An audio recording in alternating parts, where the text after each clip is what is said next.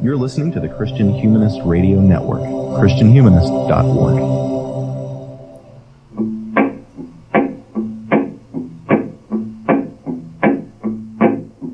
Satan, your kingdom must come down. Satan, your kingdom must come down. I heard the voice of Jesus say, Satan, your kingdom must come down. Hi there, everybody, and welcome to another episode of the Sectarian Review Podcast. My name is Danny Anderson. I'm an assistant professor of English at Mount Aloysius College, and I'm recording from the Inferno Studios at Mount Aloysius College, which I have to point out they've decided right at this moment to begin mowing the grass outside my window, so there'll be a little background noise for some of this episode today. You'll have to bear with me. Hopefully the processing afterwards will take much of that out. So today we're going to be going quite a bit out of my depth and looking at a recent controversy that Taylor Swift, the singer, found herself in. I've, of course, heard the name Taylor Swift before, but it's a genre that has escaped me almost completely. But there is something underneath the situation that we'll be discussing today that really does appeal to me, and I think it's perfect for the show because it will, I think, allow us to think about the intersection of political activism, celebrity, and commerce. So this is why I was delighted that Victoria Reynolds Farmer of the Christian Feminist Podcast suggested we take an episode to explore this really weird moment in pop music. Victoria, how are you today? I'm great, Danny. I'm so glad that you liked this idea. I thought the particular intersection, as you said, was really perfect for your show, so I'm excited to be here. Yeah, no, it's great. Those of you who are watching us on the Patreon feed, Victoria's recording from this really lovely sun porch. I'm very jealous of your life in Georgia right now. It looks really beautiful down there. Yeah, it's been really nice. Great. And joining Victoria and I is my daughter, Ella Anderson. Ella, how are you today? I'm good, thank you. I think Victoria, you suggested having Ella on the show. Am I right about that? I think we both had the idea at the same time. I know you had mentioned that Ella had listened to the sort of Taylor Swift deep dive that we did on the CFP a couple of years ago. That's right. In a car ride, we were going somewhere on vacation, and at some point I was playing that episode, and Ella got really into it. I remember this was several years ago. I don't know if you remember that, Ella. I don't remember it, no. That was several years ago now. She's 14, and so, it was probably in that dark period of her memory. So, but I figured, Ella is of the generation of people who have grown up with Taylor Swift just sort of in the background, and so I thought her insight would be interesting, and given my utter lack of knowledge about anything here, I think the more help I can get, the better off we'll all be. So, welcome to both of you. Thanks for being here. I can't wait to get into this. Real quickly, though, I do want to make a couple of announcements. If you haven't followed by now for the last few episodes, I've had a Patreon going out. I want to thank Adam and Jay and Jessica and John and Jonathan and Neil for their contributions. It's been really great to have some support in that way. It helps me if you listen to this. There's some cables that I need to replace and that sort of thing. We pay some dues to the Christian Humanist Network, and I have the website and that kind of thing. So that money helps me not lose money on this endeavor. I certainly don't expect to make any money on it, but anything I can keep it as budget neutral as possible, that is awesome. You do get some bonus stuff for whatever level you join at, and so take a look at the Patreon page if you want to consider doing that. The second announcement that I want to make is I want to give a plug down the road where I work at Mount Aloysius College. For the last several years, we've had this charity comic book and pop culture convention called the MAC Charity Con, Mount Aloysius College. And this year it's going to be on November 9th of 2019. And there is going to be, it's a really neat little comic book convention, pop culture convention with vendors and that sort of thing, plus some academic panels. I will be podcasting from the floor, and I think Chris Maverick from the Vox Podcast probably will be too. So there's all kinds of neat stuff going on. There's great stuff for the kids. If you're in the area, I really would love to meet you. So that would be a great opportunity to do that. And also, there is an academic panel too. So there's an open call for papers if you want to present something at this conference and get a little line on your CV, in addition to all the fun stuff that goes along. That's a great opportunity for you to do that. So I wanted to kind of give a plug for that. You can find more details to that in the show notes. I'll put a link to that webpage there. And the final one that I want to make an announcement about, coming up at the end of September in Messiah College in Mechanicsburg, Pennsylvania, our friend of the show, Matthew Brake of Pop Culture and Theology, he's involved with this organization that runs this thing called TheoCon, and it's a theology pop culture conference. I will be going to that as well. The deadline for submission for papers for that has already passed, but I know that it's going to be a really fun time. So if you are in the area, I really recommend checking out TheoCon. I will put a link to that as well in the show notes. If you go to sectarianreviewpodcast.com, you'll find all of that information. So we're all about community building here. So if you have something that you want to plug, send me on some details and I'll consider plugging it. So anyway, so let's get right into this first question. And I'm going to shoot the first one to Victoria. First, just a little bit of background on the offending incident, and then we'll go around the horn and talk about it. What is the song that Taylor Swift released? What situation was it trying to speak into? Before we get into any kind of weeds of the controversy about it, like what was the song and what is she trying to do with it? Victoria, do you want to introduce us to it? Sure.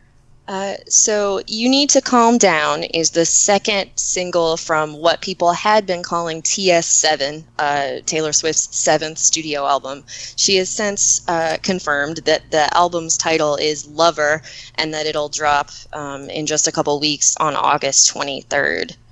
The single was released June 14th of this year, and the video came a few days later on June 17th.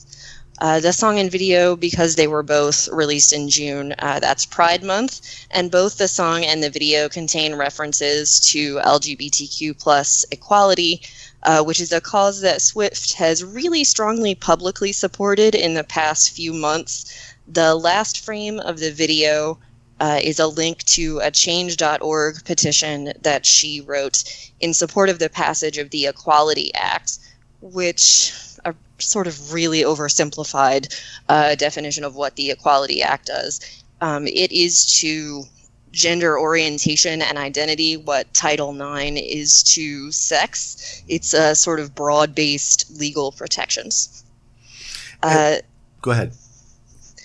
So since lots of people had criticized her in the past for not being openly politically involved, there's sort of split reactions to this. There's one camp who says this is an accurate course correction. It's good that she's finally doing this. And then there's another camp of people, which I think I'm kind of closer to, that says this seems sort of really mercenary and commercially motivated and sort of suspect in its loudness. It's conspicuously timed, right? With the release of an album, and there's some accusations of kind of pandering. Maybe is that a right way to put it? Yeah, I think so. I think it's a little pandery, especially when you consider things like the aesthetic of the whole album, the way she's using rainbows. We can talk more about the aesthetic shift later. But yeah, though I think this song is a decent pop song, I have some reservations about the political statement. Okay. Ella, do you have anything to add to that? I agree. I feel like releasing it during Pride Month was kind of an attempt to gain publicity because she has lost some, I don't know the word, but she's lost some of her prominence in the past few years. Like, she's kind of drifted out of the spotlight, so to say. Like all pop stars, she's sort of aging out of her. Yeah, like there's only a certain time frame that you can be as big as you want to be in this society, especially in the music industry. And I think that releasing it during Pride Month was just an attempt to gain publicity off of other people. And I'm not going to say other people suffering, but like, it was definitely commercially motivated, as you said, yeah. Okay, and we are going to get into that because there is you brought up the idea of other people suffering. That is one of the accusations that are being levied, against Taylor Swift, for people who are suspicious of her motivations. Can we, before we get into the controversy though, just sort of talk about the song itself in terms of style or quality? I'm really unclear on copyright issues with this thing, so I probably won't play a bit of it during this just to avoid any trouble. But it's under 30 seconds is fair use. Oh, okay. But Taylor totally sues people. Yeah, that's what I'm afraid of. And so just Google it, go to YouTube, and you'll find a million ways to see it right there. And I will put a link to the video in the show notes as well, if you're interested in watching the video that we'll be talking about. But I'm not all that really familiar with Taylor Swift's career. I know that she was a country singer who sort of morphed into this pop goddess, right? But so I need a little bit of help understanding how it fits into her career trajectory. Victoria, do you have any, you guys did a whole great show on the Christian Feminist Podcast several years ago about Taylor Swift's, like the long view of her career. Do you want to give us a brief summary of that and how this fits into that larger context? Sure. The most important thing to say about You Need to Calm Down as a song and a video, other than it's her most overtly political song to date, is that Lover is a sort of response to and reversal from the aesthetic and tone of her sixth album, Reputation.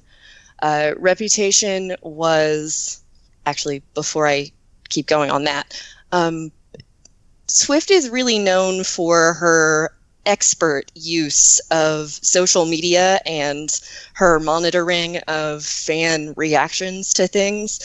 So she's really famous for anytime she changes her Instagram theme, for example, people take notice. People knew way before the first single from Lover dropped that she was preparing for a new album, because her Instagram colors changed from what they looked like during Reputation, which was black and white, very dark, with lots of snake images. And we'll talk about the snake stuff and the sort of Kimye feud, probably. Okay. Yeah, celebrity feuds are another theme, right? Yeah, lots of feuds. So she changed from the Reputation coloring and aesthetic to a brighter pastel kind of aesthetic, lots of hearts and butterflies. There was this big thing where she commissioned an artist to paint a mural in Nashville. It's this big butterfly, and it has hearts and flowers and symbols in it.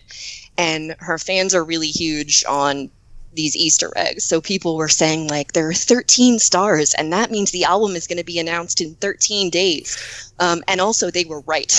Like, she was actually planting these things on purpose because she knows her fans love to solve those puzzles. So it's like QAnon. It's really intense. Like, people are on Tumblr and Instagram like just spouting these theories, and she loves it. So You Need to Calm Down fits into this different Lover aesthetic that's about rainbows and light colors and much happier than the Reputation era, which is sort of about her clapping back at people who craft her media reputation. But You Need to Calm Down also tells us that she's not really over it, because that's what the first verse of the song is about. But we'll get to that in a minute. Okay. Ella, do you have anything to add to that?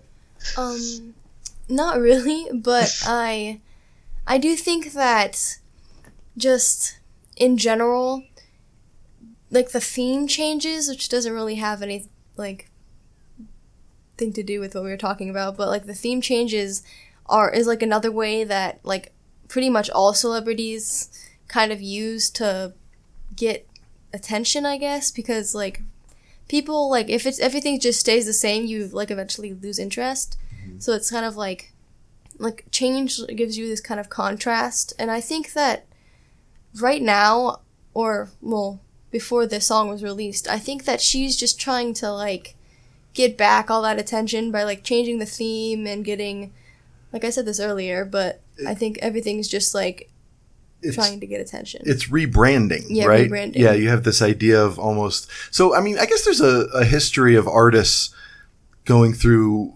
I don't even know if the artist is it Picasso in his blue period or whatever. That is a thing that artists have always done, is sort of change their interests for a certain time period. That very well could be what's going on, but it also feels a little like Pepsi unveiling a new logo or something, right? Am I wrong about this, Victoria? No, I think you're right, and I mean you're both right. Ella is right that this is the Instagram thing particularly is a move calibrated for our time. Yeah, I agree. Okay. Yeah. And I think it's interesting, because another thing about her music that I've done some research. I have gone back and watched quite a bit of Taylor Swift videos the last few days, which has been interesting for me, actually.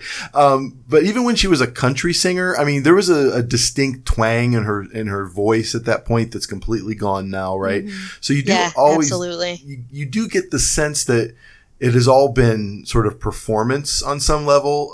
That's what a celebrity needs to do. Yeah. Like, you can't blame her for just doing what every celebrity has to go through to be successful. Like, to be successful, you need to, like, change themes, rebrand, just, like, rebrand to a general audience to gain back, money. This is all kind of, like, back, like, to money and stuff like that. Like, yeah, it's all, yeah. To be successful, right? You have to kind of speak to the audience that you're selling things to, right? And so when she was a country singer, she sang in a twang, right? And now that is gone because she's speaking at a broader audience, right?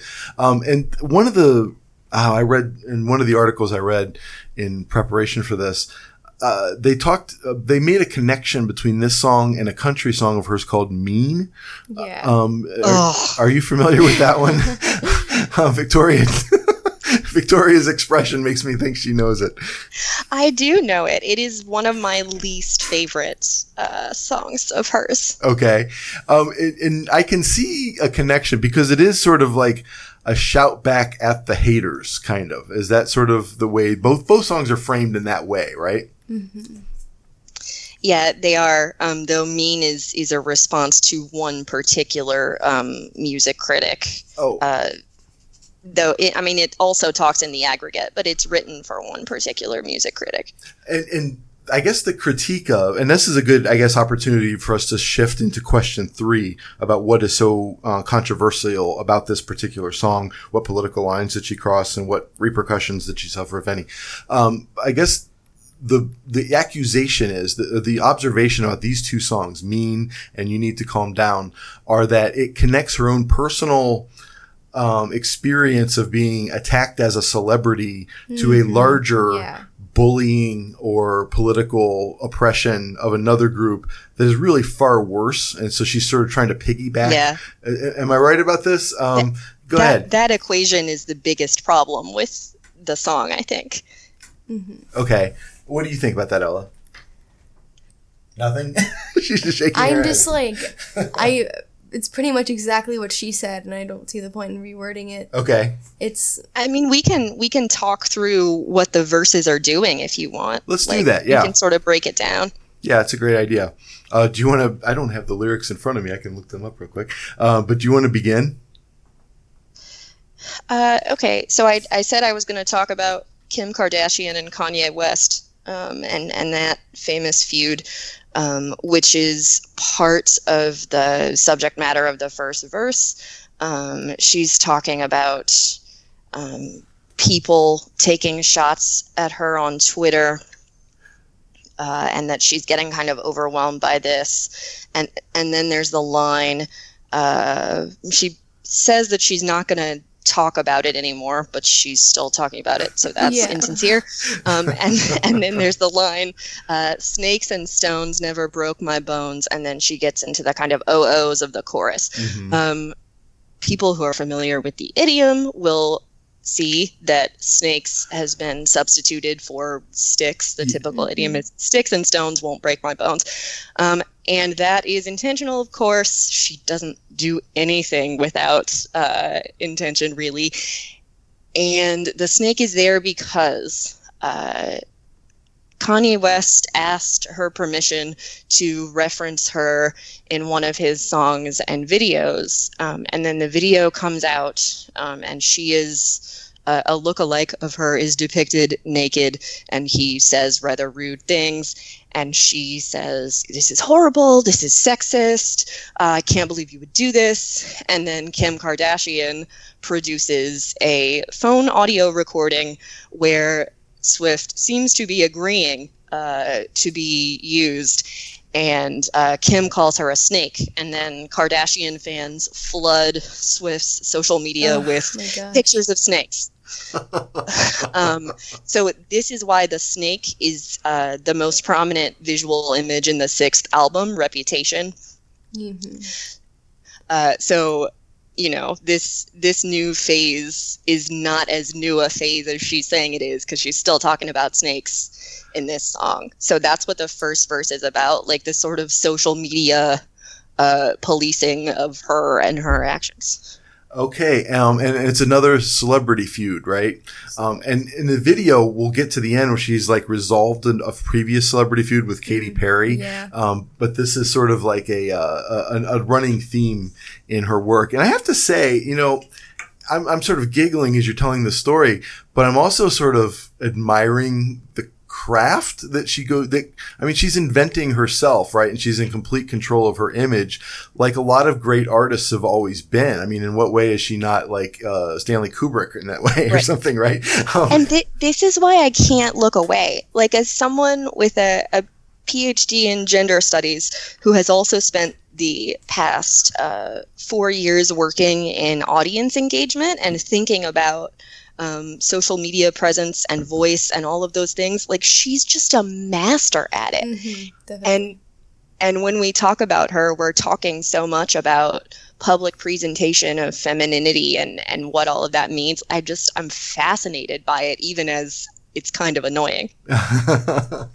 Ella? There is this kind of like this sort of manipulation that comes with being a celebrity, because in order to gain that kind of like popular celebrity status, like, so to say, you need to like manipulate your audience or who you're targeting.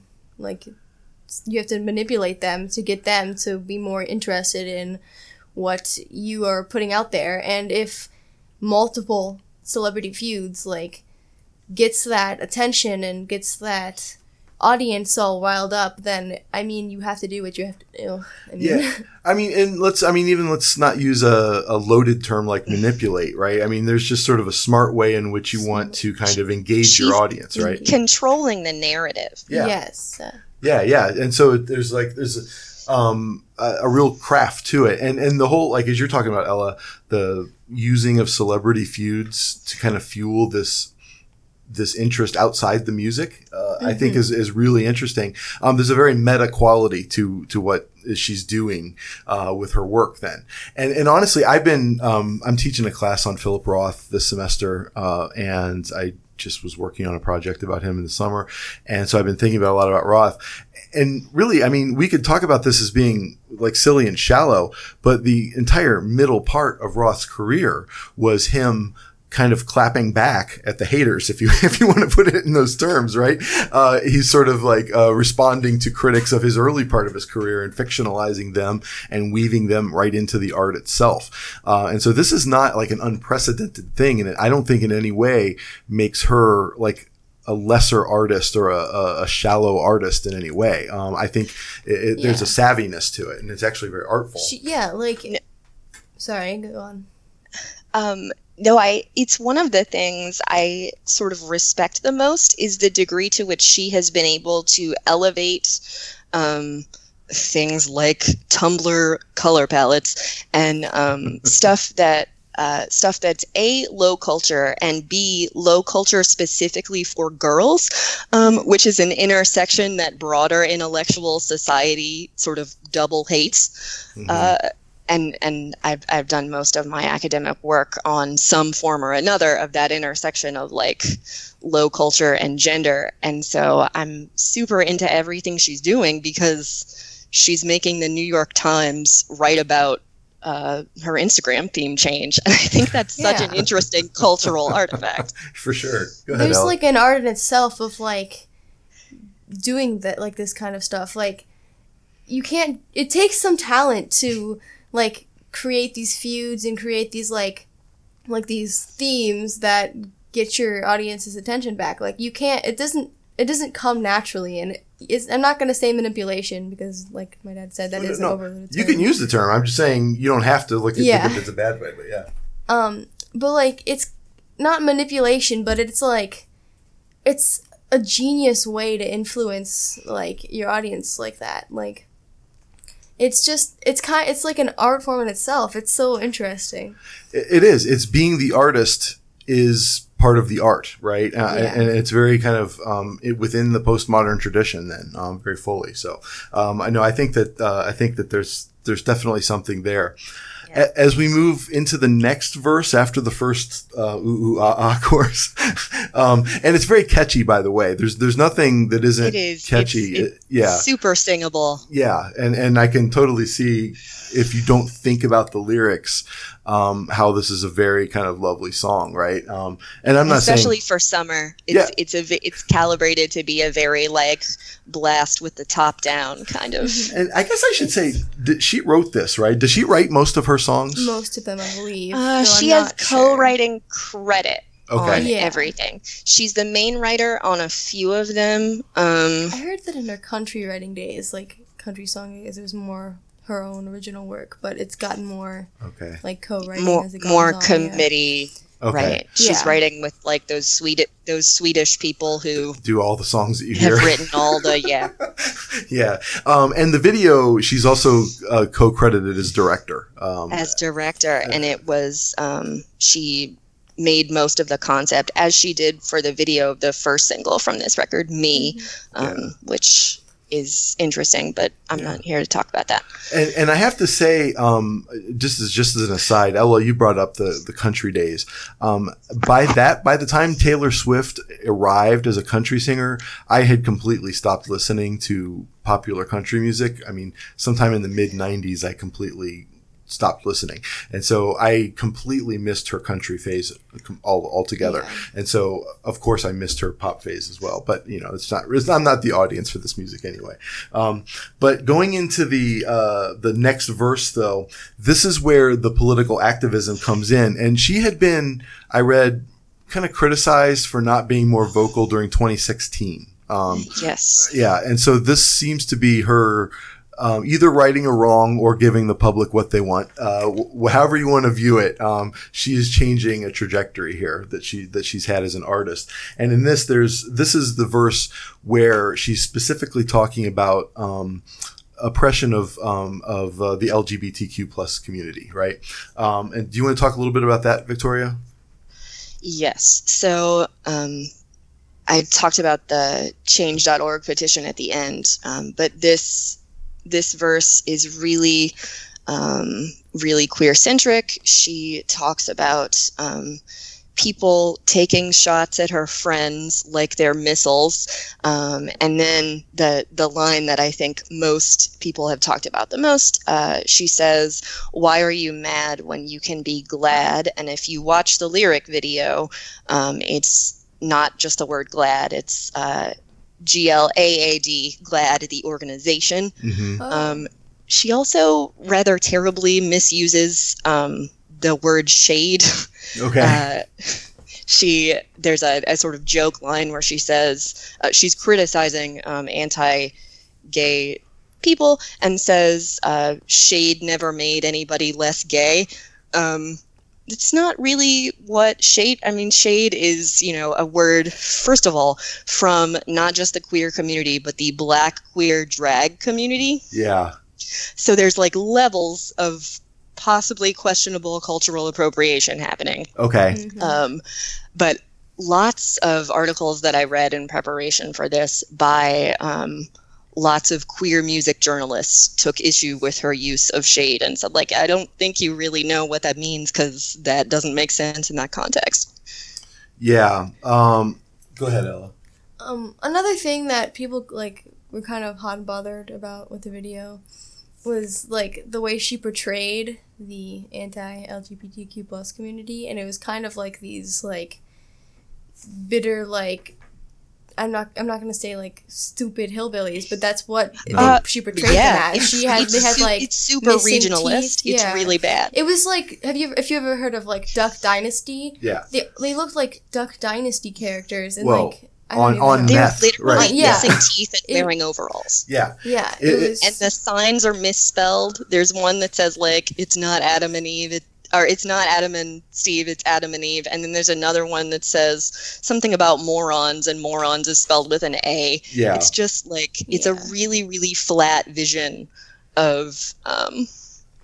Yeah. Can we hold off on the video, though? Because I think that is rich enough to kind of let's bracket that into its own conversation. Let's just sort of set the song up and then talk about what the video does with these, because you're totally right, Ella. I think that part of the video is where you're just sort of, I guess, maybe working with her, method of sort of inciting controversy outside the song to use as grinder, mule, or whatever the word I'm looking for is, fuel for the grinder here, for the songs themselves.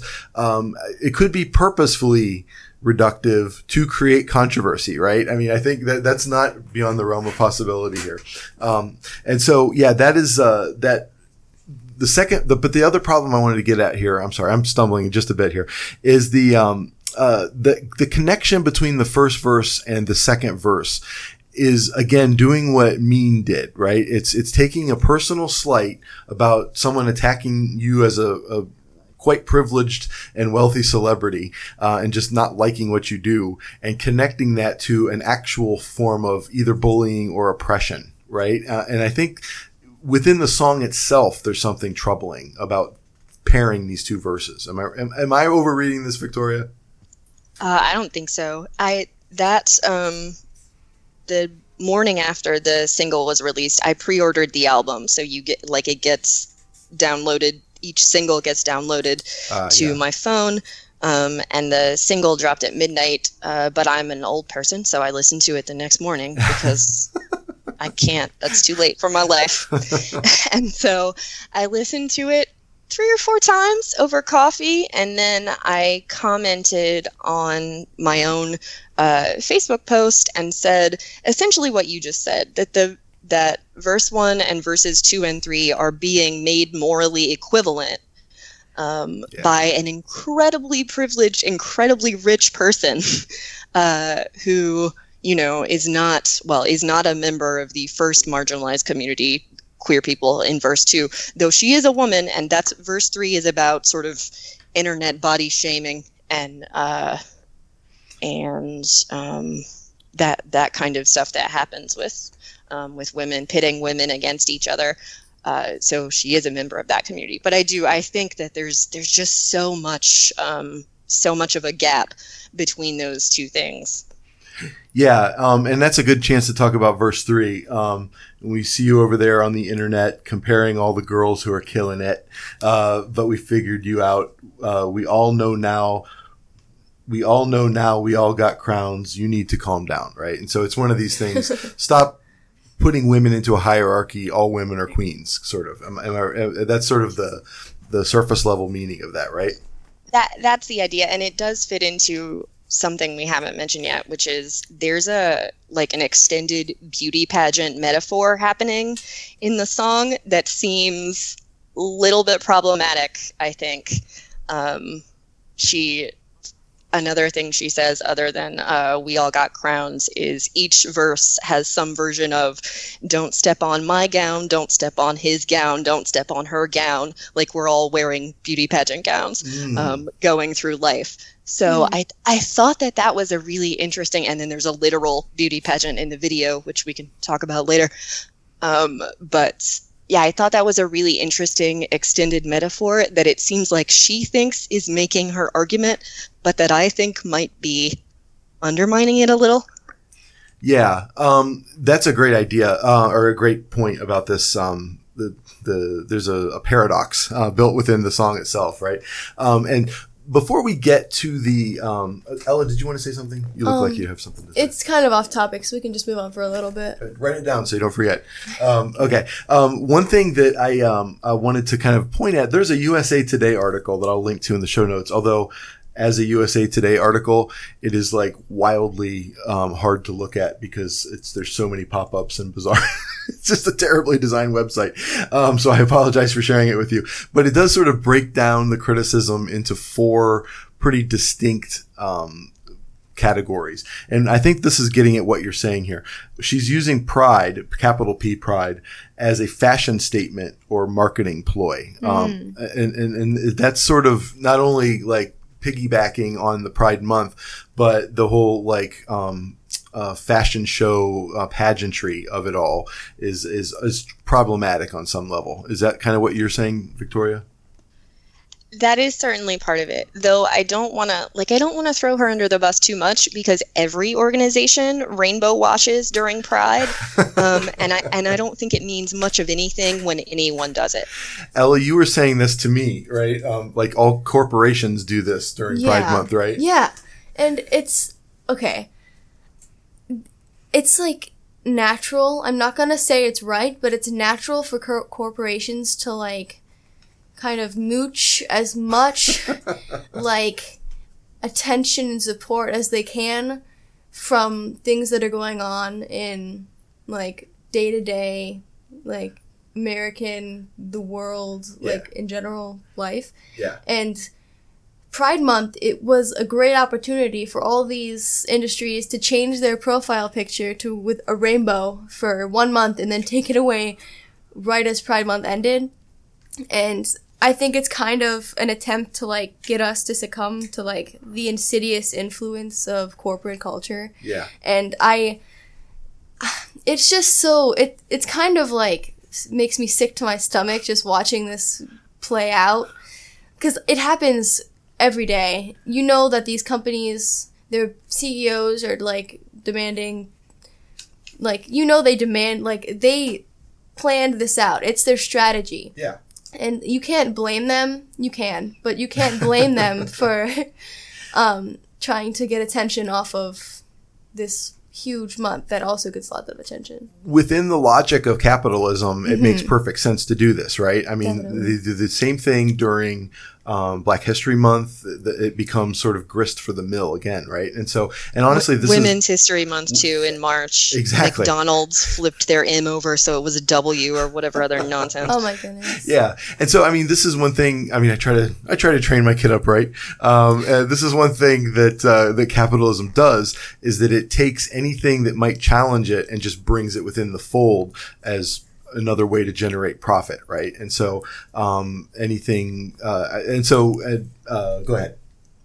For these companies, we all know, everyone knows that money is their very, very, very first priority. Yeah. Like, kind of going off topic a little bit for a few seconds, like, they don't really care that they're kind of destroying the ozone layer to get, like, this huge profit margin, and they don't care that they're like offending people when they like not offending people, but they like don't care about what, I don't know how to put it, but they care about what people think. The ozone layer is my fault for using plastic straws. Yes, still, exactly. Right? Like they shift the responsibility to the individual consumer. It's like they pump toxins directly into like the mouths of whales or something. That's an exaggeration, but like it's mostly their faults, and they're making it seem with all these like commercials and like advertisements about saving the planet, that by throwing away or like recycling a straw or using a metal straw, like that's going to save the entire planet. Yeah. And I do agree that like it's one step at a time, but nothing's going to change unless like they change. And that's really off topic. But like just like corporate industries in general are very, I'm going to use the word manipulative this time. Oh, yeah. They're so manipulative, and they take advantage of whatever opportunity they have to make profit. And Pride Month is one of those. Yeah, absolutely. Can I just say that I'm so heartened to hear a 15-year-old talk in those terms? Like, I hope that more teenagers think that, because that's amazing. Ella is a wonderful kid. I'm very proud of this kid. But I really recommend, on these terms, as part of this discussion, I recommend David Bentley Hart recently wrote an article for Plow Quarterly called "What Lies Beyond Capitalism," and I'll put a link to it. It's a really great Christian perspective on the problem, the incompatibility of capitalism with Christianity, right? And what how he puts it here, I think is just brilliant. It has no natural attachment to the institutions of democratic or liberal freedom. It has no moral nature at all. It is a system that cannot be abused, but only practiced with greater or lesser efficiency. But of course, viewed from any intelligible moral perspective, that which is beyond the distinction between good and evil is, in its essence, evil, right? And I think he has a great way of talking about how the value systems of capitalism don't line up with any actual moral goal. And I think that's kind of, in David Bentley Hart's terms, similar to what Ella's saying here. And I couldn't agree more. I really enjoyed that article, and that whole issue is actually great. And so, did you think of what you wanted to say before? Yes, though I'm doubting either of you really know what's going on with this, but there's this new, not really new. I think she's saying that we're old, Victoria.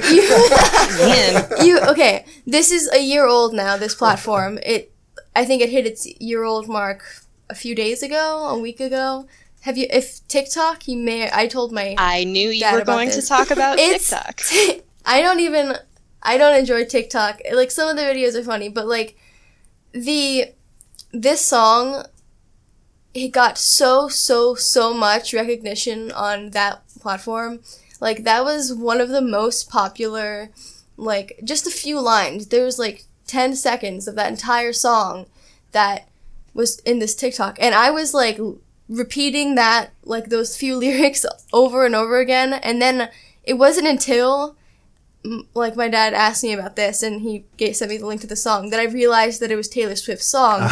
And that I like to think that I'm pretty, or at least semi well versed in like the music industry and like just media nowadays and like quote unquote celeb drama and stuff like that, but like it's weird to like just how much her style, or like how much her agents have like made her change her style, because I didn't even recognize her like voice while I was watching her sing it in the music video. And like it was hard to pay attention. She does a lot of Sorry, go ahead, Ella. No, go ahead. She does a lot of really different vocal inflection in this song too. It's a lot more drawly, not in a country way, drawly in a like sort of vocal fry-y way. And she swears now, which is interesting. Didn't she do that in Reputation too? In Reputation, she did. I don't think 1989, which is the fifth album, has swears. I'm not embarrassed to admit that, like, I don't really listen to Taylor Swift. You guys probably know more about Taylor Swift than I do, honestly. I just found out about the Kanye West, Kim Kardashian thing today, as you were talking about it. And I'm not really that, like, she was today years old. Yeah, I was today years old when but I didn't even, it's just, I don't even, like, really know much about Taylor Swift, but I thought I knew what she sounded like. I hate that I know this much, by the way. I am a 33-year-old woman with advanced academic degrees. I hate that I'm so into this, but I just find it so fascinating. And it is. And I stand by my statement. Like as an artist, I think there's something really interesting going on here. Like I do think that she is as much a product as a person, right? At this point, Yes, right? And but- so Yeah. our Let me just discussion say of that, capitalism works in that way. Like, all celebrities are, like, branded more as products Well, yeah. than actual human beings. You're totally right, right? Celebrities, corporations, they are products. But, Yeah. like, no, they're people legally, actually. So they have the rights of people, but they have Wow. more rights than we do, actually. And I will say on Ella's point here, if this conversation sounds familiar, this is another reason why this is a perfect fit for this show. Several episodes that I can think of off the top of my head, kind of come up here. We did a show on celebrity liberalism once. Victoria, you came and talked about the Fearless Girl statue in Wall Street for an episode. This is, I think, related to a lot of those same kind of forces. And even the discussion of cultural appropriation. Varn came on and talked a little bit about, in one of our keywords episodes, I can't remember which one that was in now, but it was a pretty good kind of nuanced discussion of how that term can be made to do too much sometimes. Like, cultural appropriation is actually really tricky, and often it is used to just kind of silence people and without any kind of actual recognition of how culture works, and how cultural exchange works. But I do think the piggybacking of her personal experience upon oppression and bullying is, if you want to call it cultural appropriation, a version of that where it's actually kind of icky. And so, yeah, but this is actually right up the alley of the show. Before we move on to the video, one of the other claims that the USA Today article summarizes, it says that she's queer baiting fans. Yes. And I take that to mean that her sexuality is a subject of controversy amongst her fans, and this is her, like, teasing it in some way. Am I misunderstanding what queer baiting means, Victoria? I wouldn't know. That is indeed what queer baiting means. Okay.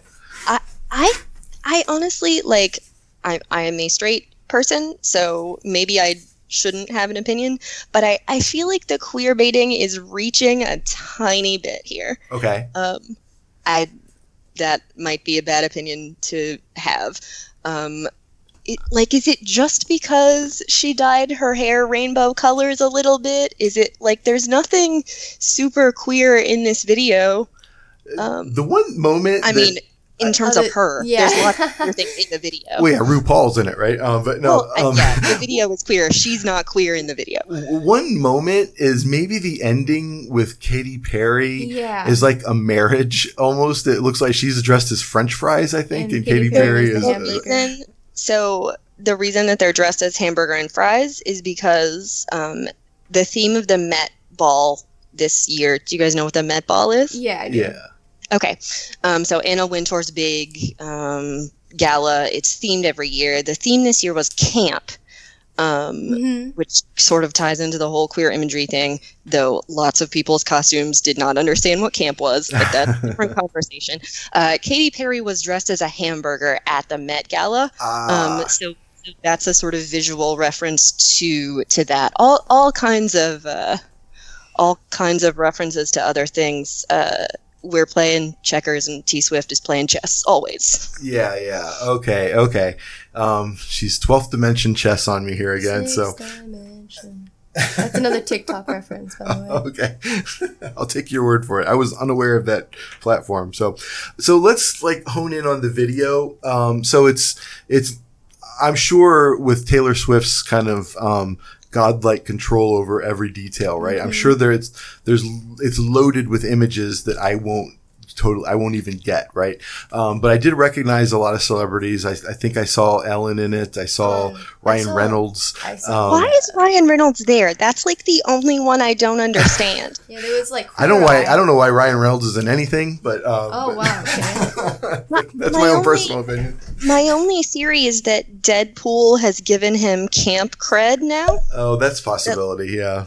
So I think, but we should say, while we're talking about Ryan Reynolds, in the video he is painting a picture of the Stonewall Inn, and this was right around the 50th anniversary of the Stonewall riots. So that's pretty interesting. Yeah, and definitely not purposeful, and definitely an attempt, whether advised or not, to dive into political debates, right? Mm-hmm. And I think that's kind of what she was obviously going for here. And so, can we just do a quick rundown of like how many queer celebrities are in this? Yeah, please do. Oh, go ahead. Ella wants to say something quick though. Queer Eye, the cast of Queer Eye. I don't know if you know what that is. I do know what that is. Karamo and Tony, Yeah. JV and Bobby and Tan with a French tuck. But I feel like having them, like all these famous, like extremely famous, like queer celebrities in there, really just kind of didn't help her like cause when like everyone already thought that she was doing it for publicity, but having all these like famous queer people. I know that you like need to, but like. Yeah, there was such a sheer amount that it felt there's so many that it doesn't really mean much. Yeah, there was like a few. I wouldn't mind. And they're props. Basically. They're props, yeah. And also, I mean, it shows the value system. I mean, it shows the power of celebrity in our culture. Something's only real if it's celebrated, right? And so it only matters, at least if it's celebrity. And so I think that is another connection to me to the work of capital, right? I think that the idea a celebrity is someone who's to some degree transcended their humanity and become as much a product as a person, right? And I think that's what I see in that. But so yeah, there's Victoria. Do you have others? I saw, like I said, RuPaul and Ellen, Laverne Cox from Orange is the New Black. Yeah. Okay. Sierra, RuPaul, Jesse Tyler Ferguson, and his actual husband get fake married in the video. Billy Porter, Adam Lambert, Adam Rippon, Ryan Reynolds for some reason, Todrick Hall, who's famous for his Disney mashup YouTube videos, also helped her do the production concept for the video. Dexter Mayfield, who's a transgender model, and Hannah Hart, famous YouTuber, most famous for her drunk kitchen videos where she gets drunk and cooks food. Recommend. Not actual getting drunk and cooking food, but watching those videos, which are really fun. Okay. And she's notable, I think, here because most of these people are very, whether or not they are or identify as men or women, they're fairly femme presenting. Hannah Hart is a butch presenting lesbian, so she's sort of the minority in terms of what the video looks like, which I think is important. Oh, in what way? Explain that. Well, I mean... sorry, go ahead. Like, the rest of the video, like, it was bright and pink, and, like, everyone, like, was kind of, like, all going all out, like, girly, feminine and stuff. And then, like, I noticed this, too. I didn't know who she was, but there was just, like, these few people that kind of, like, just, like, looked more, like, out of place. Not out of place in the video. Like, they obviously... were meant to be in the video, but like they just didn't match the rest of like the surroundings in it. Mm-hmm.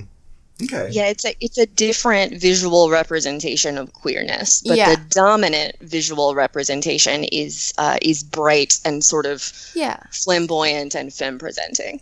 But like not every like queer person obviously just like loves pink and is like not loves pink, but like is feminine, you know. There's some pretty serious visual stereotyping happening in the video. Ella, you mentioned the Fab Five. Mm-hmm.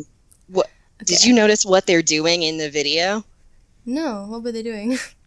Drinking tea. Oh my goodness.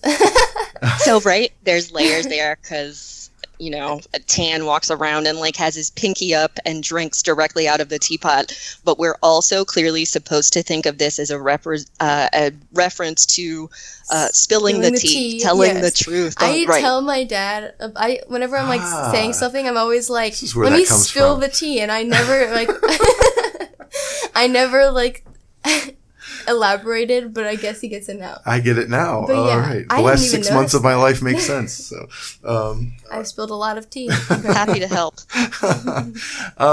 Okay. And so, so there's a very kind of specific mainly flamboyant vision of queerness that which that is she's stereotypical, but I mean, it signals, right? It signals, yeah. I think that's what she's kind of going for. And so is the big issue the protesters for you, Victoria, or are there other problems with it? We should talk about the Taylor Park. As she is calling it. The whole video is set in a trailer park. Mm-hmm. Oh, I didn't even realize.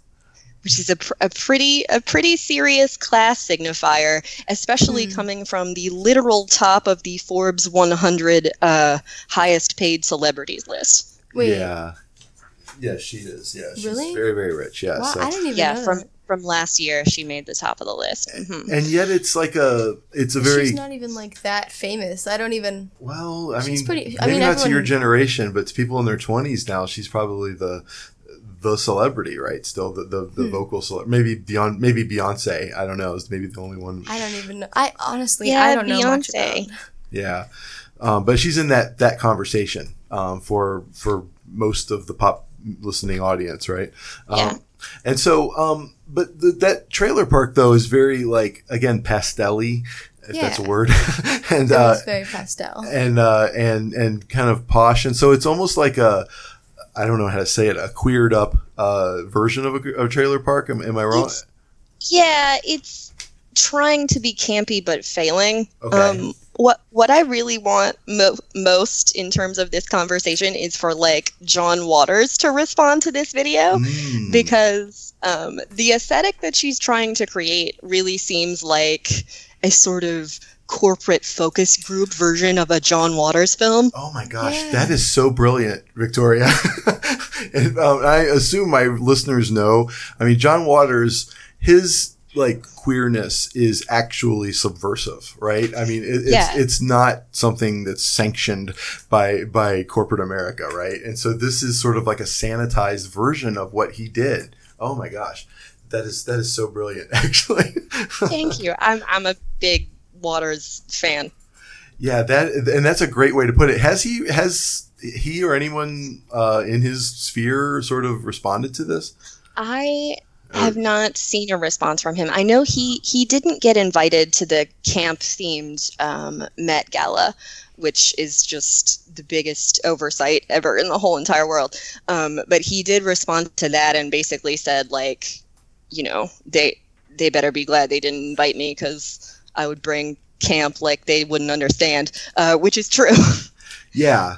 Well, but the Met Gala is another thing that it's classist, right? I mean, I don't want to make it, I don't want to completely put it in those terms, but at its heart, this is a playground for rich people, for very privileged, high class. She burns down her own trailer, basically on purpose-ish. Yes. That I remember that scene. The phone is literally blowing up, right? She's getting so many notifications that her phone catches on fire. And while she's making the grossest cocktail in the history of the world, composed entirely of sparkling rosé, there's your queer signifier again, sparkling rosé and cotton candy, which, that's so foul. The texture alone would be Oh, man. It doesn't matter that it's not a real cocktail, right? Because it's just pinkness in a glass, and that's what this video is going for. It doesn't have to really exist. It just has to fit this aesthetic. And it puts, the LGBTQ community into this stereotypical box, right? And that goes along with the casting of the cameos in the video, the set design and everything. And it sort of defines what it is to be that kind of person. In this very sort of corporatized, commercial friendly version of it, right? There's a really flat, narrow vision of what and who it is to be queer, and a really flat, narrow vision of what and who it is to be opposed to gay rights too. And my people like my mom, for example, I think she actually kind of adores on some level like RuPaul, right? She is sort of like a crossover friendly representative of that community, right? And so it's a safe choice, I guess, is what I'm saying. There are people who are not necessarily wholly on board with like gay rights or whatnot, but still sort of think Ellen is wonderful, right? And that kind of thing. And so I think it was very kind of meticulously curated in that way to kind of have, I mean, as Capital is, it's marketing toward the broadest number of people it can. Like Victoria said earlier, she's kind of like a genius when it comes to like exposure and like getting herself out there. Yeah. And we have to be honest, like, yes, it does. It's pretty much just like a commercialized music video with all these celebrities. But if there were just like regular day-to-day queers in the video, it probably wouldn't have gotten as much attention because, I mean, they're not famous. Because this ties way back into like class kind of. Mm-hmm. So like the Fab Five, they're like kind of loved by a lot of people. I'm pretty sure my grandma, who's like a very conservative Christian, like old little lady. They tickle her. Yeah, right? She likes them. She like enjoys like watching them. And I think that it was like a pretty well executed attempt to get people who aren't as like glad, I don't know, like with it 1A or 2. They aren't as happy, like they don't want gay rights as much, but they still like these are still like people that they would enjoy seeing in a music video. They're their TV friends. Yeah, TV friends. Right. Yeah. It's like sort of non-threatening representations of politics different than yours. Yeah. And unlike someone like John Waters, right? John Waters is totally, or his films at least, are totally like, that would be appalling to those same people. Yeah, he wants to be threatening. Exactly, right? That was a great comparison. And so let's move to the protesters. I mean, that's another. That was a big controversy. This is why I wanted to have this conversation with you specifically, Danny, because you've said so many smart things about this region of the country and class, and that's one reason why I wanted to do this. Yeah. So my thoughts on it is that it is the most like base like stereotype it's like easy demon points, right? It's like, if I can make someone look like this, everyone's going to hate them. And it already signifies everything I need to know about them because I've dressed them in the way that I've dressed them and whatnot, right? It very much reminds me, right after the election, in the wake of it, there was this, Politico reporter came to Johnstown, and Johnstown is sort of like in the middle of like Trump, Pennsylvania, right? Mm-hmm. It's although Johnstown itself voted for Clinton, right? But it's right in the middle of the hills, right? And so, and it's very kind of working class. It's like that rusty old Pennsylvania town that is the stereotype for the Trump voter, as if the Trump voter isn't people who live in the suburbs and own car lots. That's the Trump voter that gets him elected, okay? The white working class, the white trash or whatever, they had nothing to do with Trump getting elected. They're just his fans, right? And so, what I'm saying, the thing that irks me about that Politico article, this guy came and he interviewed, found a couple people who said a racist thing, and he concluded his article with that. And it was total like zooming in on something and missing the bigger picture, right? And somehow, and Politico, I think, actually published not a retraction, but a retort from someone local, actually, to their credit. But the point I want to make there is that to actually reduce your enemy to the most like ignorant caricature of what you think that they're actually like totally dehumanizes them and really goes against every supposedly liberal sentiment that you supposedly uphold. And I just think that absolutely, I think that this caricature has been widely panned. I mean, I'm not the only person making this claim about this caricature. That was like probably the most like panned part of this this whole video, but and rightfully so. I just think that it was lazy and it was really cheap and avoided the truth, the complexity of human beings, really. And living amongst folks here in Western Pennsylvania now for 4 years. Yeah, every once in a while, someone I know to be a lovely person, like a wonderful human being, who bends over backwards to help anybody they can, they have an opinion that I find abhorrent, right? I can't make that opinion the entire person, right? Mm-hmm. And that's what this video is guilty of in my estimation. I'm ranting. Can I just say that, like, even the most southern, like, way, way, way down south, like, country people and like the depths of the South don't really look like that anymore. Yeah. Like there are a few people like that I guess would fit that like kind of like look, that kind of stereotype, but honestly I think it was kind of like a cruel like way to show them. Like I know that she's trying to say like, oh my god, look at how cruel they are, they're so like mean and like bigoted, but she's kind of being bigoted herself by, like, showing that stereotype, but, like, elevating it to that kind of, like, intense... it's just like watching she's punching down to use kind of liberal vernacular. Mm-hmm. Yeah. She's, as we said, one of the richest people in the celebrity world, and she's, you know, pulling out this really narrow vision of toothless people in overalls.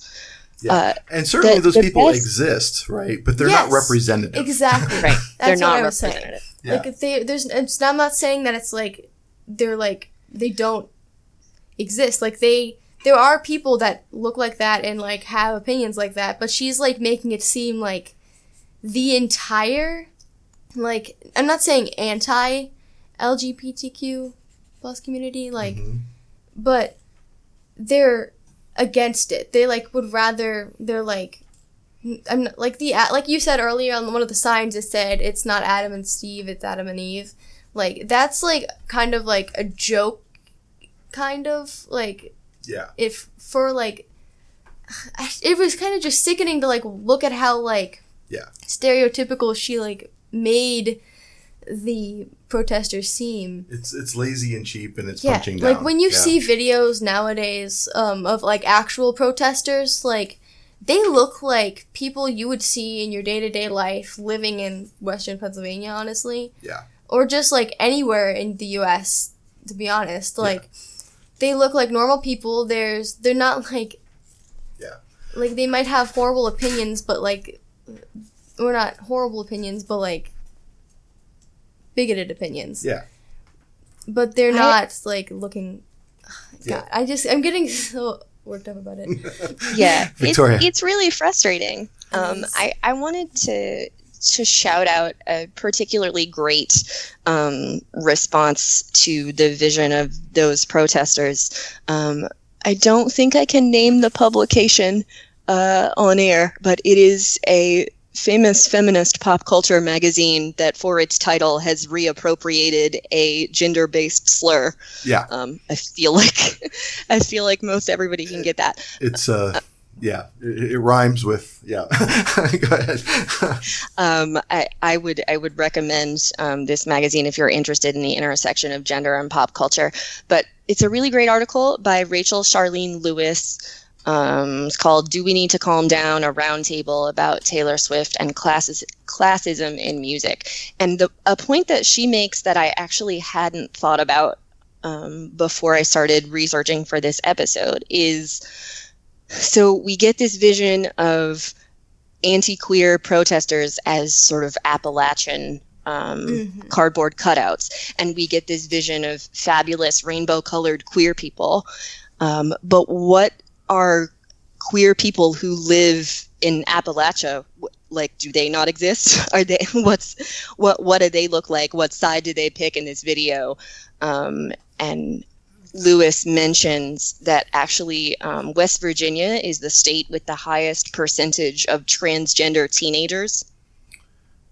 Yeah.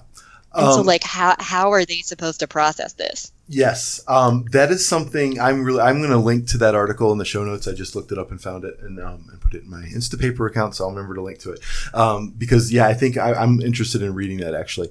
And that's something that I've thought for a long time too. I actually read somewhere, someone on Twitter, and so I know that Twitter is not representative either of reality, but it is its own reality. But one of the arguments it was a while ago, I saw someone saying that it was a reaction against people talking about the elitism of the coasts, okay? And so these people were defending the elitism of the coasts essentially by saying that it's not safe for anybody like a LGBTQ person to live anywhere but New York City, essentially is what they were saying. And to that's so stupid. It was so dumb. And so I'm like, I would really love to hear what the LGBTQ community of Pittsburgh, or Harrisburg or Allentown or West Virginia has to say about this, right? Because that is that's peak liberal stupidity, I think. And I think that this I almost said the name of the publication. This "Do We Need to Calm Down" article is a really good rejoinder to that, actually. So I'm glad you brought it up. But yeah. And it cites a Twitter account called Queer Appalachia, which I have started following. That is seems to be a really great nonprofit organization that particularly highlights young queer voices. Yeah. So I'm happy that this article brought that to my attention too. Yeah. And honestly, I will say just, I think a weakness for me in liberalism is, or particularly like identity politics driven liberalism, is that it too often doesn't understand how all of those other identities intersect with class, right? And how absolutely it just sort of ignores that as a personal choice to be ignorant, right? Rather than a structural outcome of a general system of oppressive inequality, right? That also affects a person's sexuality and a person's race and all those other things. And so this video is, I think, a perfect storm of a lot of those conversations, all at once. Is there, like, I'm trying to think off the top of my head, are there other celebrities that have overstepped in awkward ways that you can think of that is similar to this? My first thought was, and this happened when I was a small child, but I know about it from gender identity work that I've done. I thought about the controversy around when Madonna put out Vogue, because she got accused of essentially stealing and popularizing queer ballroom competition styles that didn't belong to her, and now like your grandmother is voguing, but that's a black queer thing. And oh, that's interesting. Yeah, I mean, that's so far. I mean, I wonder what if Twitter had been around when that came out, right? Like what Madonna would have done, like how her career would have been different if there were a Twitter back then, right? Twitter is like, it's very highly influenced, like, I don't know, influenced, but like it shows a lot, like how people think about certain things. It's really, but it's a tiny segment that gets an outsized amount of attention, right? Yeah, and is so set up to engineer filter bubbles. It totally is, right? I mean, sometimes you'll see a news article or something, and some of like the citations and like the proof of what's happening will be like just screenshots of Twitter posts. Yes. And it's the funniest thing I've ever seen. That's my least. This is the world we live in now. Yeah, that's my least favorite Twitter form posts. of journalism, though. It's just screenshots of Twitter posts. It's like half of the Daily Beast is just reporting that somebody said something on Twitter or on a late night show. It's not even reporting. It's just like, look at what I found on the internet. And so that passes as journalism, right? Fake news, anyway. So, another one I was thinking of recently was Iggy Azalea. She's not as prominent now, but she definitely still has a place. Well, like 4 or 5 years ago, right? She was big, and like her accent had been basically that she rapped in was, I mean, people were saying she was putting on a black accent. Yeah, and it was like a particularly Atlanta version it was actually kind of a fascinating conversation. And so she's Australian, this like pretty white Australian girl, sort of taking on the street cred through accent of a marginalized community, and then making profit out of that, right? It's and in its own way. I mean, just to kind of apply the capitalism like model to it. I mean, that's extracting resources from exploited communities and using it to generate to accumulate capital for the people who already have privilege, right? And so I think it fits very neatly into what we already know about how the system works.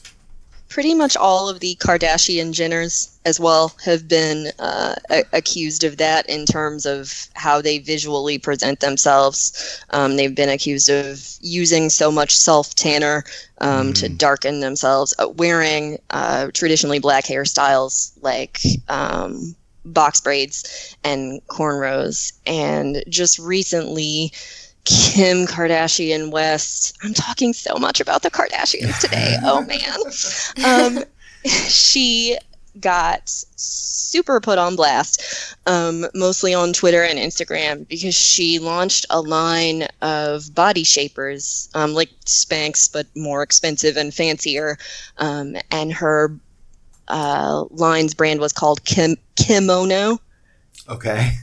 And Japanese people went off rightly, because, what does your $200 girdle have to do with Japanese culture? Nothing. Yeah. And that's a different, I mean, that's a conversation. I mean, that's different than someone having going to yoga class, right? I think where the cultural appropriation conversation goes off the rails is when they complain about Mexican American food and that kind of thing. You know what I mean? It's like, there's a difference between appropriation and like dissemination. Yes, exactly. Right. That's exactly right. And so if you're interested in the nuance of that conversation, I personally think the cultural appropriation conversation way too often goes off the rails. I do think it does apply to what Taylor Swift is doing here. But I think we can't take that too far. Like, I'm not one of these folks that thinks that there is a possibility of having a pure culture, right? And so, we need to sort of move towards the conclusion here. You mentioned you really like the follow-up single, right? Do you want to talk a little bit just in more glowing terms about Taylor Swift? I'm just going to sound like a super basic white girl, but that's cool. So the follow-up single to You Need to Calm Down is Archer. We actually got an Easter egg previewing Archer in the You Need to Calm Down video. There's one frame of the video where I don't remember which celebrity it is because there's 80,000 of them. Someone is shooting an arrow at a target, and the target has a 5 in the center. That got me excited because track 5 is important to the Taylor Swift fandom. In almost every album, except for 1989, where she didn't do this. But in almost all her albums, track 5 is like the slow, contemplative song. Okay. How interesting. I wish I had the acumen to make this show full of Easter eggs like that. Like, I wish I could do that. Like, I admire the craft there. Archer is track 5. It does fit into the idea of what a Taylor Swift track 5 typically is. I like it because it leans a little bit more into that kind of slower country song sound. I don't know. I like that musically better than the kind of trap pop thing that's happening, and You Need to Calm Down. But what I like the most about Archer as a follow-up to You Need to Calm Down specifically is how reciprocal its vision of right and wrong in relationships is. The chorus of the song is, I've been the archer and I've been the prey. And it sort of keeps going with that metaphor, but the idea that like she has wronged people and she has been wronged, and that's just sort of what relationships are, takes a degree of responsibility that isn't in "you need to calm down." And I thought that was a genius marketing move and just like better as a persona. And it's a very pretty song too. I really did it. I enjoyed it too. I have to say. And yeah, I think you're right. I think it is more, it's like a classic, ballad, right? I mean, that's the way I would put it. And I think that, a lot of people would like this song. Yeah, I really do enjoy that one as well. Ella, did you listen to that one? Like I said, am not a huge Taylor Swift fan. I used to listen to her, but I have not listened to anything in the past few years. I'm trying to sell a One Direction CD that she made me buy a long time ago. And, hey, I did not enjoy that either, even back then. So it's on my front porch. I am way too old for One Direction. So if anybody wants that, maybe I could make that a Patreon thing. And so one last question here. I want to kind of end on a big, what can we learn from this? How can we do better? I feel like there's a general lesson here about how people with power of various types might use it to affect social change. Do you have any advice on this matter for specifically Christians, Victoria? One of the best, I've said this on my show a bunch of times, particularly when we were talking about how to center perspectives that aren't our own. How do we get more perspectives of people of color on our show, of queer women, non-binary women, those kinds of things.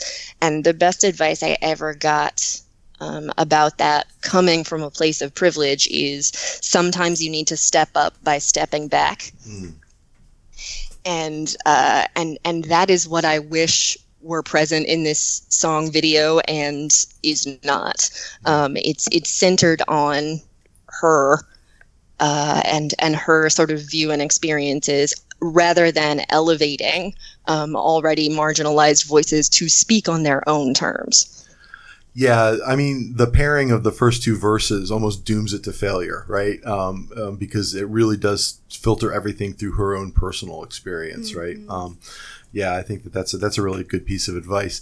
I also think that one thing that our world doesn't encourage very much, and social media certainly doesn't help, but I don't think this is the root cause of it either.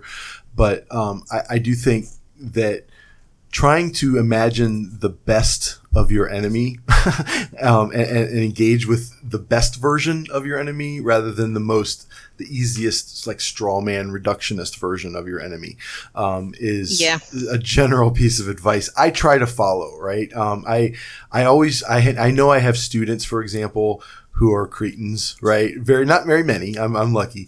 But even there, I try to like step into their shoes and see how what I'm doing, how they might receive it from their perspective, right? And so I really do try to imagine better versions of the people who bother me, right? And that is sort of my the way I've tried to stay sane in the world, I think, for one thing. But I also do believe, honestly, that it is a virtue to love your enemy. And so I think that the trailer park, or the protester scene, and probably the trailer park too, elements of this video is a glaring case of not loving your enemy, right? And I don't think any good can really, the good that can come from that will be limited on some level. So, and there are obvious exceptions. I mean, I'm undecided on whether I can punch a Nazi or not, right? And so, I mean, but in general, like, I think that there are, I think that that's a way I like to go through life. Ella, do you have any advice for the adults out there? I mean, I have lots of advice for the adults, but no homework. Let kids sleep in late. No, I would listen to that podcast, Ella. I think we need a spinoff. It's true. When it comes to big industries, though, this is more kind of directed towards people in my generation, I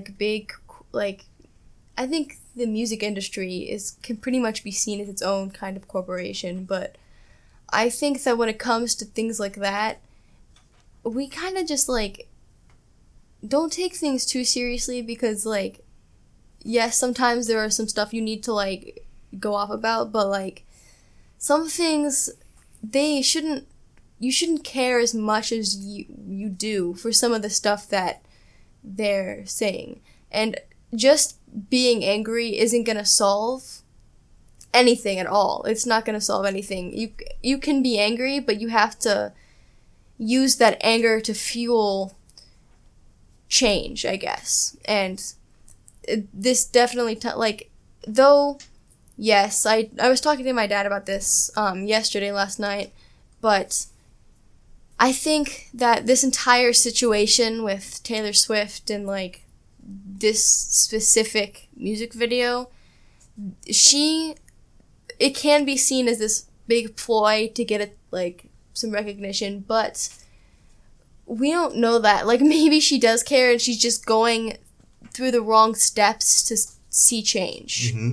And yeah, I mean, I think one thing that I think should be mentioned here, which I'm sorry for not mentioning before, that change.org petition has almost 500,000 signatures now, including senators and Democratic primary people. So, like, there are she's gotten this under the eyes of literal decision makers who have power to change the law. So that is definitely something. Exactly. Like, yes, well, it can be kind of disgusting to see, like, celebrities, like, getting money off of, like, mooching some of these, I'm not going to go into that again, experiences, but their influence can see, like, good, like, outcomes. Like, that's 500,000 signatures is a lot, and if this was just, like, a video that a nobody put out, no one would really care. So, yes, while there's two sides of the spectrum, it's horrible and disgusting that you are using commercial, corporate, like, I don't even know what capitalism is, but, I'm gonna say it because my dad is pretty enraptured with it, but... Read David Bentley Hart's article. Okay. Yeah, so. It's disgusting to see that, but also there can be some good outcomes, and this was one of the things where it was horrible and some, like, aspects, but there has been a pretty good outcome. So, like, yeah, that's pretty much all I have to say. No, it's good. There's a way to redeem yes, even flawed attempts at perfection, right? So, Victoria, did you have something? No, I think I'm good. Oh, okay. I'm sorry. I thought I heard a sigh.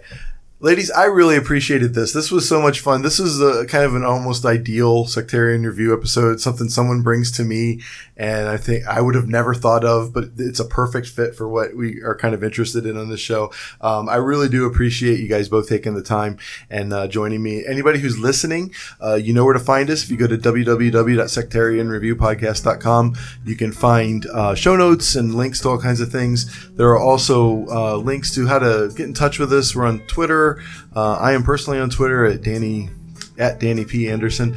I'm also we have a Facebook page, and look us up on Patreon. You can find ways to engage the show. I have some, like, extra behind the scenes stuff there you can look at, and there are lots of other ways. I do have a Gmail too, sectarianreview@gmail.com, and I'd be happy to answer any emails you have. I love to hear from you, and please keep in touch.